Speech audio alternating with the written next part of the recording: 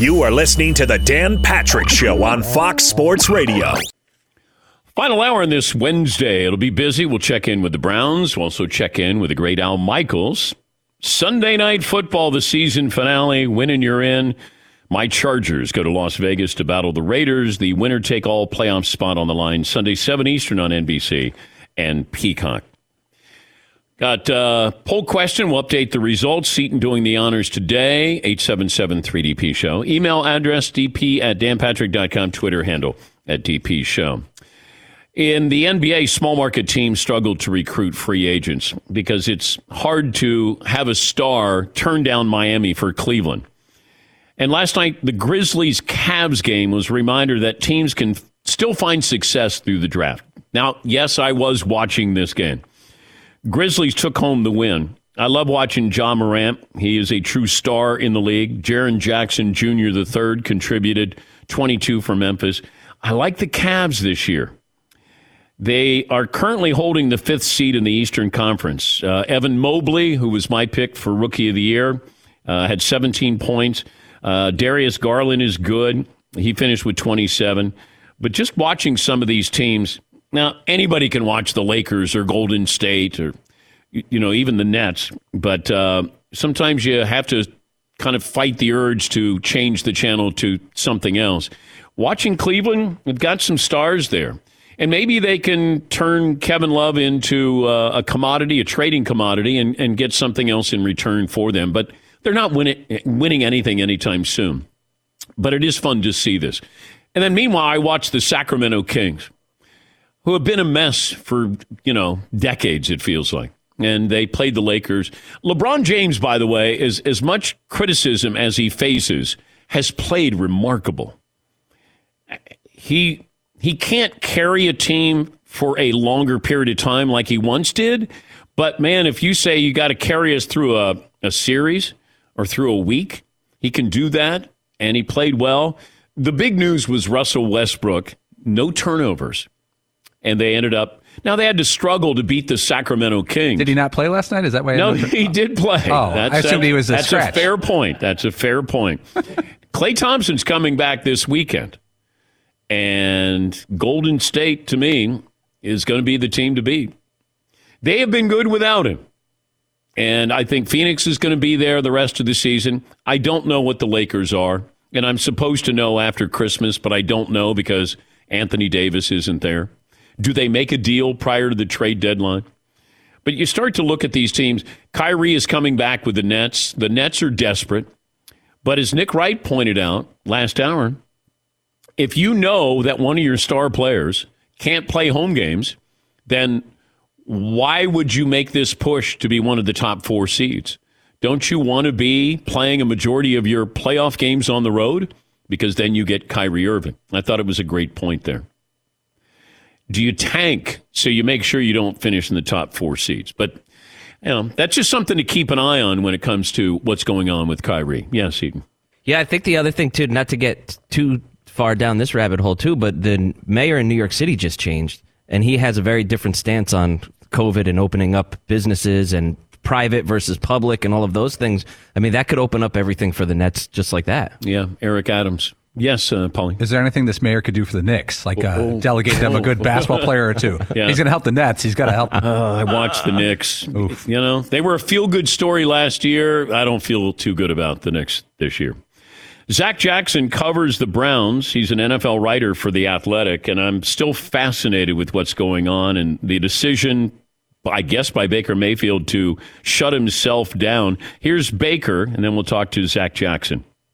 Yeah, there's an opportunity to win. I'm an extremely competitive guy. I think you guys know that. I think now it's time for me to start, looking at what's in the best interest for me and my health. Let's bring in Zach Jackson, who covers the Browns and the NFL for The Athletic. Why make this decision now, Zach? Why is Baker not playing next week? Why did he play last week?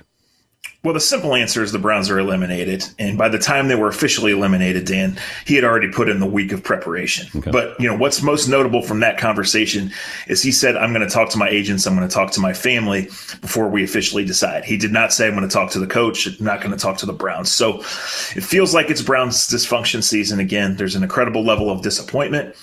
And the offense just bottomed out over the last couple months of the season. So no doubt Baker was hurt, but he just did not play well. And it felt like the disconnect was always there, really going back to October. And so what's next? None of us know. But, from someone who covers the Browns, it feels like Baker's going to go on IR, and that's the last time we're going to hear from him for a long, long time.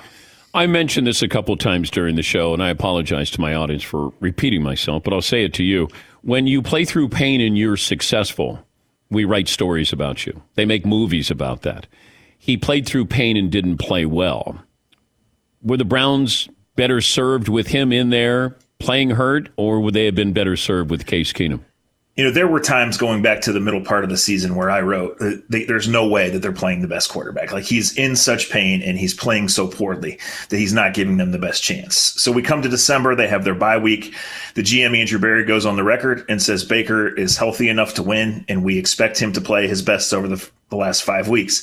That did not happen. So now you add the contract situation, the guarantee for next year, and really just, like I said, bottoming out. 4 interceptions on Christmas Day, 9 sacks the other night. He says the protection scheme, gave him no chance.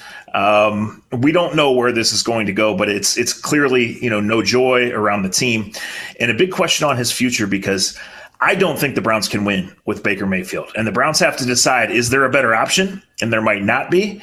And what do you do? How much do you weigh the injury in deciding, can you bring him back next year to a roster that's really good? And the defense was lights out over the past 5 or 6 games. Explain his contract, if you can. So they picked up the 5th-year option on his rookie deal last May. And when they did that, that was a no-brainer. So he's guaranteed to make $19 million next year. That money's guaranteed. If they were to trade him, it would be no dead money. But I think they want to move on, Dan. I just don't know what a better option would be. Free agency doesn't provide a great one. If you wanted to, say, go the Mariota or Mitch Trubisky route, could Baker coexist with those guys? And then realistically, could you go make a trade for Russell Wilson, for Deshaun Watson, for Derek Carr? No one knows right now. And if those guys do get traded, the Browns certainly aren't going to be the only suitor. I like what the Browns have. I mean, they have the nucleus here to be a great team. And a lot of people had high expectations for this team. And it's not just on Baker. I don't know if you got to see the Manning cast, Zach, but the Mannings in real time were really calling out Kevin Stefanski and Baker Mayfield with what's the game plan here, the formation here. You got a guy with a banged up shoulder. TJ Watt is running wild here. They were pretty critical of the Browns. Is Stefanski facing this criticism locally? Yeah, he is. That's not the only game that we sat in the press box or sat where we sat and said the same thing, right? I mean, they haven't had the full complement of running backs. When they've had Chubb and Hunt together, they've averaged 28 points a game. Otherwise, they've struggled to get over 14. So, but yeah, were they too pass happy? Yes. Is this all on Baker? No. But there were a lot of times he either didn't see or couldn't see guys. There's a lot of times he missed guys.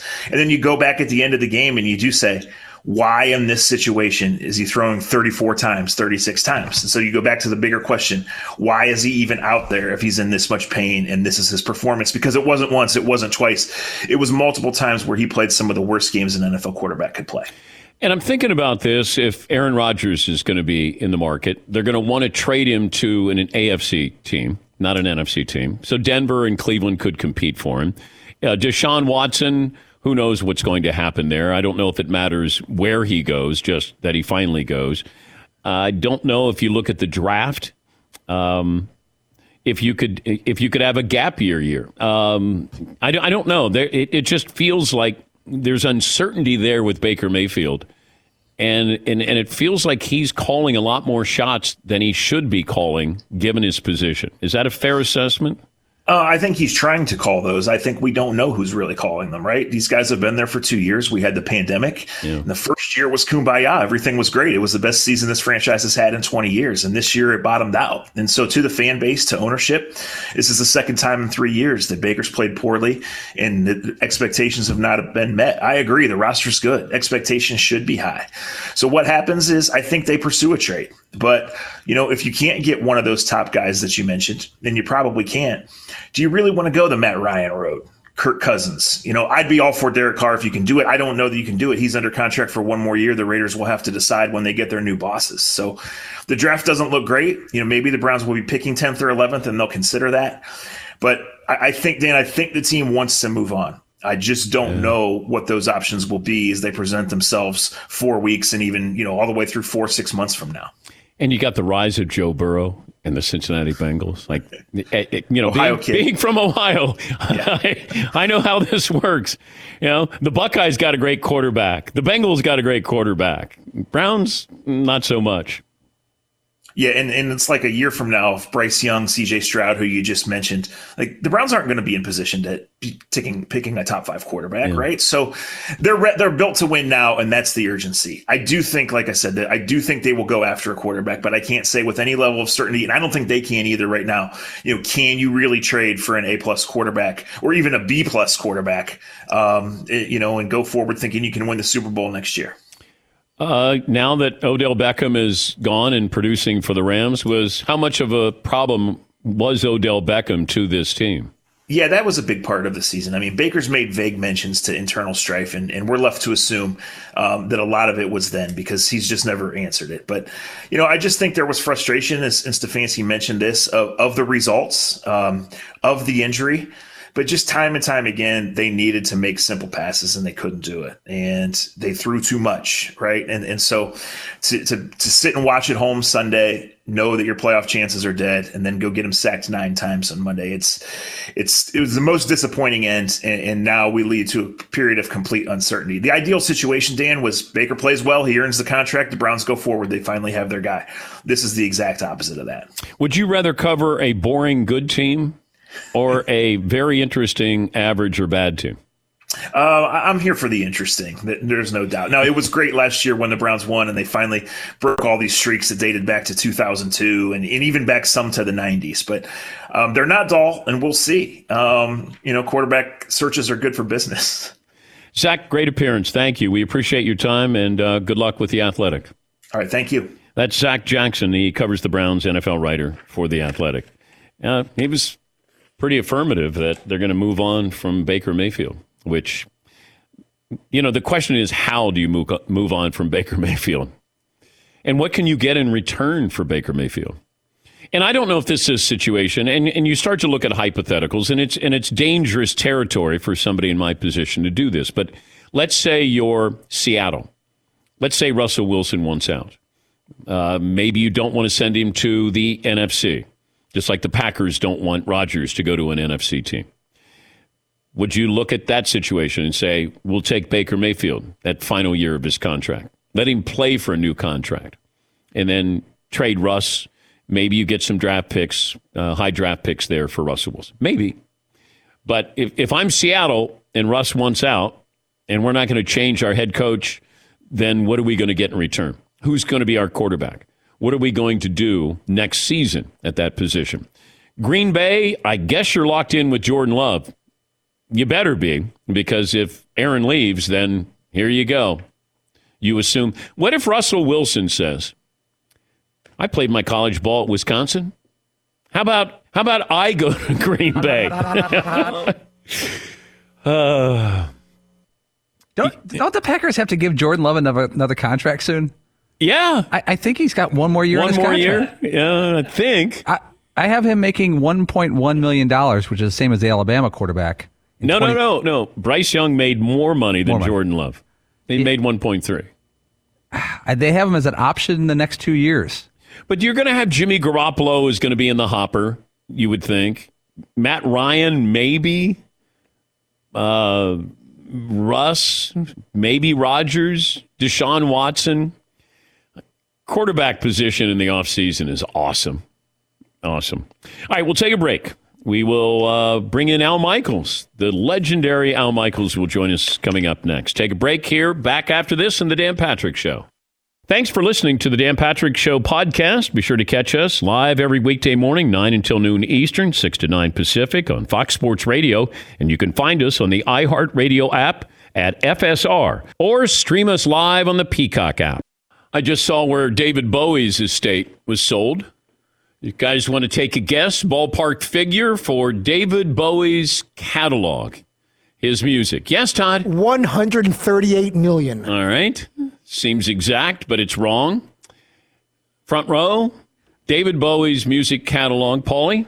I think Springsteen was too large. 200 large? No, I think he was... But he's closer to 500. Oh. Yeah. I'll go 225 million for Bowie. 225, Seton O'Connor. I'm going to go 226. I'm going to go with Seton O'Connor. It's Nicely done. 250. Hey, those are the rules. He knows how to work it like that. Price is right. $250 million. Winner. David Bowie. Al Michaels, Hall of Fame broadcaster, Sunday Night Football play-by-play voice, and of course, it's winning you're in. Chargers in Las Vegas to battle the Raiders. Coverage starts at 7 Eastern on NBC and Peacock. Al, how are you today? Hello, Bob Barker. That's you, right? Well, I was up for the job, Price is Right. And after Bob stepped down, they offered me the job of the Price is Right. So what was the David Bowie final price? I didn't hear what you said. $250 million. 250? Yeah. So he's half of what Springsteen was, right? Yeah. Pretty much so. What about Juice Newton? What do you think? Juice Newton? Her library will go for. What was your first concert, Al? Oh, good question. Tommy Dorsey? Jimmy Dorsey? You're not that old. I can't remember. You don't remember Benny Goodman? What do you want me to tell you? Tchaikovsky? Did you see Mozart? I did not see him personally, but I was able to log in. Wait. Okay, hold on. Al, you have one of the greatest memories that I've ever been around when it comes to sports, and you cannot remember your first concert? I can't, but I can remember the last one, or one of the most recent ones. I went to a Springsteen concert. I had never been to a Springsteen concert.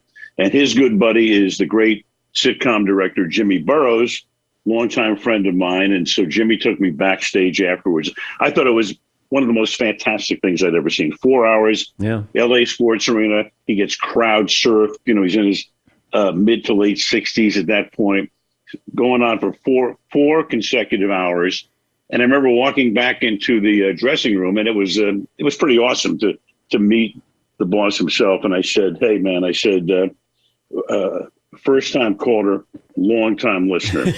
He said, I'd never been to a concert, but to one of his. But that was, it was inspiring to see this guy doing what he did every other night. This is not that long ago. And that's the last one I can remember. But the first one, I've got to think about it, Dan. I really do. But when's the last time you approached a player after a performance in a game? Like here you're seeing Springsteen as a fan, but have you ever gone up to a player after a game just to say, I just want to say, or whatever sport, all the sports you've covered? I've texted, but, when it comes to the end of the game, we're just trying to beat the traffic. So, we're out of there. We don't go down. Chris and I, and Michelle's down in the field talking to the star of the game. But I've texted a few of the guys. Yeah. We've had some spectacular Tom Brady performances. Peyton Manning, of course, through all of those years. Aaron Rodgers. The guys that you would most expect. And, just a little text exchange about, hey, that was fantastic. And great for the ratings, too. More importantly, but even after the Miracle on Ice, like did you even think about saying something to Mike Eruzione for what happened? Well, that's how I found out the story of what Herb Brooks had said in the locker room before the third period of the Finland game. I ran into Mike on the street in Lake Placid.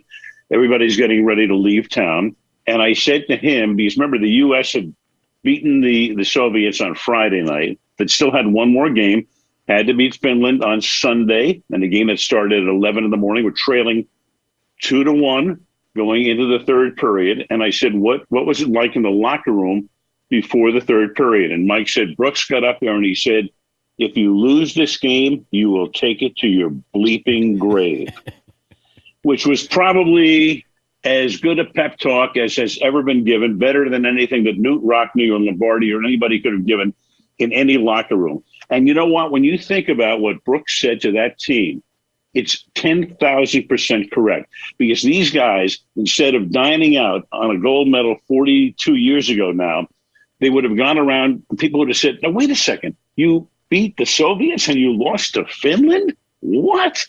So those were the perfect words that were uttered by Herb Brooks that day. But also, your great call would have been a casualty. If they didn't win the gold medal, do you believe in miracles wouldn't have the same ring that it does? So if they lose to Finland, I probably could have said, "Do you believe in debacles?" but it all worked out. Yeah. And Eruzione, of course, with the game-winning goal in the third period, has really dined out on this baby. I'm sorry, you've met him. He's such a great guy, and it's been fantastic to watch that run through the years. I did introduce him one time, the Sports Illustrated Sportsman of the Year, and they had all these luminaries in the audience, and I'm going around the room, and I go, "Oh, there's Mike Ruzioni, still on scholarship in America." He didn't like that I said, "Oh, yeah, there's a guy who's still on scholarship." For people who didn't meet John Madden, that we listened to him or we watched him, you were friends with him, you were close with him. What didn't we see with John Madden? What you saw is what you got. And people say to me, "Well, what was he really like?" And I said, he was really like pretty much what you saw. He was full of life. He was full of energy. He was a great conversationalist. I said the other day, a great teacher, but a terrific listener and wanted to learn, was very curious, loved, traveling around the country, being with people, and he enjoyed that. And there wasn't anything about John that said, "Hey, look, I'm a big celebrity. I'm one of the most recognizable people in the country." No, it was none of that. He was more interested in absorbing things than in playing any sort of a role. Going out to dinner with him was fantastic. And I mean, when I think about my 7 years with him, and we did, 150 games together in 3 Super Bowls, all I really think about it are the great times we had at dinner talking about football, of course, but everything but football. And he was so special. By the way, I was just thinking of something this morning that really hasn't been out there that you'll be interested in this. So John comes to me in 2002 because Pat Summerall is going to step aside, and it's about time for John to, maybe either move on or get a new partner. And ABC approaches him, and I get John from 2002 through 2008, seven seasons. John almost came to Monday Night Football in 1994, which was when CBS lost the rights. Fox gained the rights to the NFC. Who were they going to hire? This is before they hire Pat and John and the whole production crew. So ABC now goes after John. And there is a meeting in New York right after this happened in 94, between the top ABC executive and John's representative at that time. And there was a handshake and a toast that John was going to come to Monday Night Football.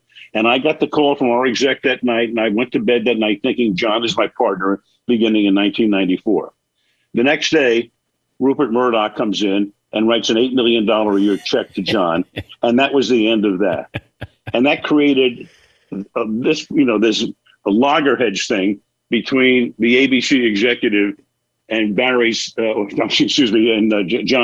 representative at the time, which went on for a lot of years. But we thought we had John in 1994.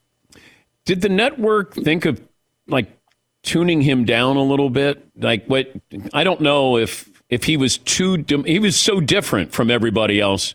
So did they try to calm him down a little bit with his approach to being an analyst? Well, I don't think Fox did.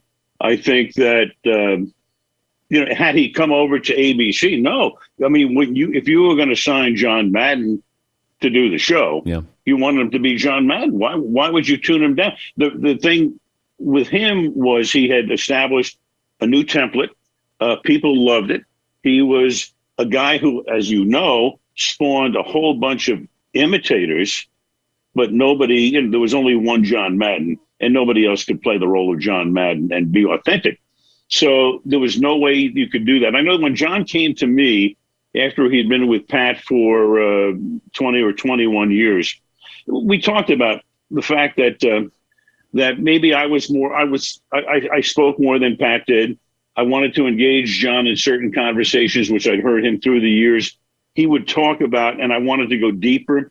And I said, hey, are you okay if we go this way? He said, I'd love it. So that was how we started. And then the first game that we did together was the Hall of Fame game in 2002. And Dan, by the time we got to the second commercial, I thought I'd work with him for 20 years. Really? It was that simple. It was that easy. And it's tricky because as the play-by-play guy, setting up your analyst is delicate. And there's a delicate balance in those who do it well. You know, Nance does it. What Nance does to me is more impressive than what Tony Romo does, because Jim has to kind of set up Tony and then weave back into the play-by-play.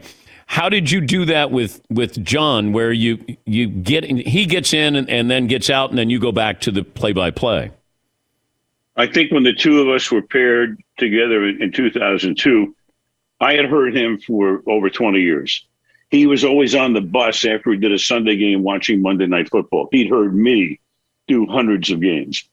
So I know Fred Godelli, our producer at that time, and still is, obviously, Fred had said to both of us when we were paired, hey, you guys want to do kind of a rehearsal game? We'll sit in the studio and we'll play a tape.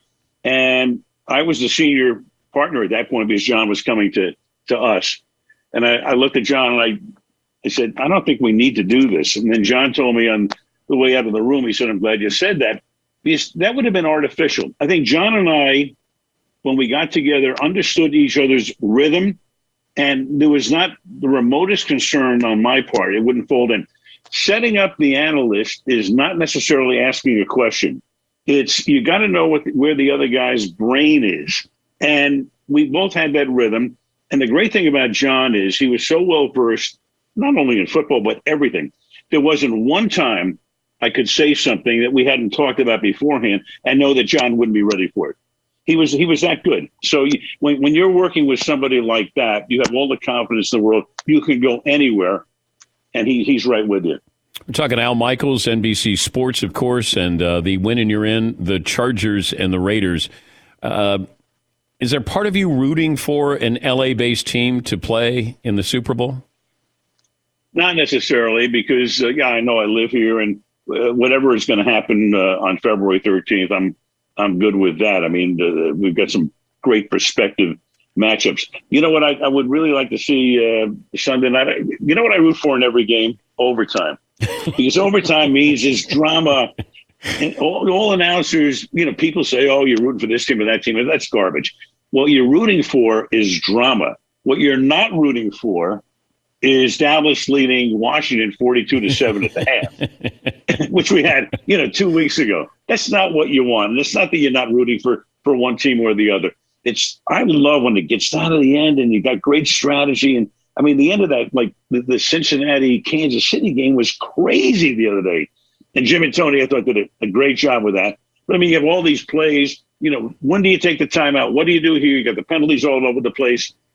That's what you root for. You root for. Look, I always wanted to do the first overtime Super Bowl, and Joe and Troy got it, of course, 28-3. I couldn't believe it. 28-3, and that's the game that goes to overtime. But what I really like to see happen February 13th is like quadruple overtime, the greatest Super Bowl of all time. How's your golf game, by the way? Thanks for asking.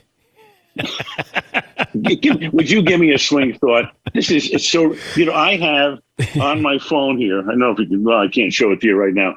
I have swing thoughts. I have 623 That's the swing problem. thoughts. That's the problem. I know. The brain gets in your way. You know that, yes, right? Yes. So, and then what do I do? Do I start from the top and go down? And then, I have a lot of, a few swing thoughts are in caps. A few swing thoughts have, like words you can't use on this show. Then there are the others with like 9 exclamation points. And when Marty Fish, who's a pal, belongs to, Bel Air, Marty, was winning the tournament in Tahoe a couple of years ago. And he's going into the final round, and I sent him my whole list. I said, pick any 5 at my expense. So he won it anyway. I think he threw it in the garbage. Nick Faldo. It's in your whatever. What you need in golf is a lobotomy. That's what you need. But great athletes don't think. They've already thought before they get into that position. Right. And we always go, what were you thinking? And a lot of athletes go, I wasn't thinking anything. Dan, when you hit a great golf shot and it's like 6 seconds later and you're thinking, well, wait a minute, what did I do? That's why that game is unbelievably fascinating. And but right now I'm in as Jerry Jones said about Dak Prescott a few weeks ago. I'm in a slump. All right. But I hope like Dak to come out of that slump and have the kind of game that Dak had against Washington. Is that your office at your house? It's it's upstairs, and I have behind me Ebbets Field, because I grew up in Brooklyn, and I love New York, and the Empire State Building is there, and the Bay Bridge, because we lived in the Bay Area. So I move all over the house, sometimes with the kitchen table, sometimes with the dining room table, sometimes I'm up here. What's the best piece of sports memorabilia you have? What's the best piece? I have a laminated ticket to the U.S.-Soviet hockey game somewhere downstairs. Yeah, and I don't collect a lot of stuff. And my wife actually gave me a montage on the 25th anniversary of a lot of great stuff that had happened up until that point, and that's about it. And by the way, I think I have a ton of Sports Illustrated, which my wife has finally taken out of the house. She did about 4 years ago and put them in public storage. So. Because, they were just taking up too much room. So if you come out here, the next time we'll go to public storage, and I'll take you all the way back to like the 1960s. I would go with you. Sports Illustrated. Yeah, of course. It's fun. I would go with you. With the advent of now everybody's gambling, and you can talk about it openly, it kind of hurts that little subtle over-under. It does. Yeah. I feel for you. Right. I know your heart bleeds. Yes. I can still jam it in there a little bit. But right. There are people who still get a kick out of it. But these days, it's completely different. You don't have to hide it. The leagues are all in partnership with all of the DraftKings and the Caesars and the rest of the operations. But, I have a lot of fun with it, Dan, but I just hope that people don't bet the rent money or the mortgage money on it. Just it's the old thing about, do it responsibly, and hopefully people will do it responsibly. It's fun to do. There's no question. You're more engaged in the game, but when you get, over the top with it, that's dangerous. You know that. Great to talk to you. And good luck with the golf game. Good luck with the golf game. Thoughts and prayers. Send me a cup. Would you give me one thought? Give me one swing thought. Here you go. One. When you take the swing back, yes. Go Johnny Miller. Oh, okay. Johnny Miller. Roger Staubach. That gives Tiger. You tempo. Ooh, no. You need. I need a couple of syllables. You need 2 syllables. Johnny on both sides. Miller. Okay. Let me write that down here. Hold on. This is swing code number 647. Thank you, Dan. Thank you, Al. That's the great Al Michaels, Hall of Fame broadcaster. Sunday Night Football. The winner grabs the AFC wildcard spot. It'll be the Raiders and the Chargers. Take a break. Close up shop after this. Thanks for listening to the Dan Patrick Show podcast. Be sure to catch us live every weekday morning, 9 until noon Eastern, 6 to 9 Pacific on Fox Sports Radio. And you can find us on the iHeartRadio app at FSR or stream us live on the Peacock app. He's Mike Harmon. I'm Dan Byer. We have a brand new fantasy football podcast called I Want Your Flex. Twice a week, every Tuesday and Friday, we come up with new episodes to not only look back at what happened, what you need to do at that minute, and also look ahead of what's coming up in the fantasy football world. That's right, Dan. Every week we're going to scour the waiver wire to find the pickups to turbo boost your fantasy lineup, sits, starts, fantasy football players' rankings to get you ready to dominate the competition. Listen to I Want Your Flex with Mike Harmon and me, Dan Byer, on the iHeartRadio app, Apple Podcasts, and wherever you get your podcasts. Paulie's had an interesting dating life. Now, he's got a lovely wife, Dana. But I knew Paulie when he was single. And Paulie will tell you a story. He'll go, yeah, it reminds me. I dated this woman.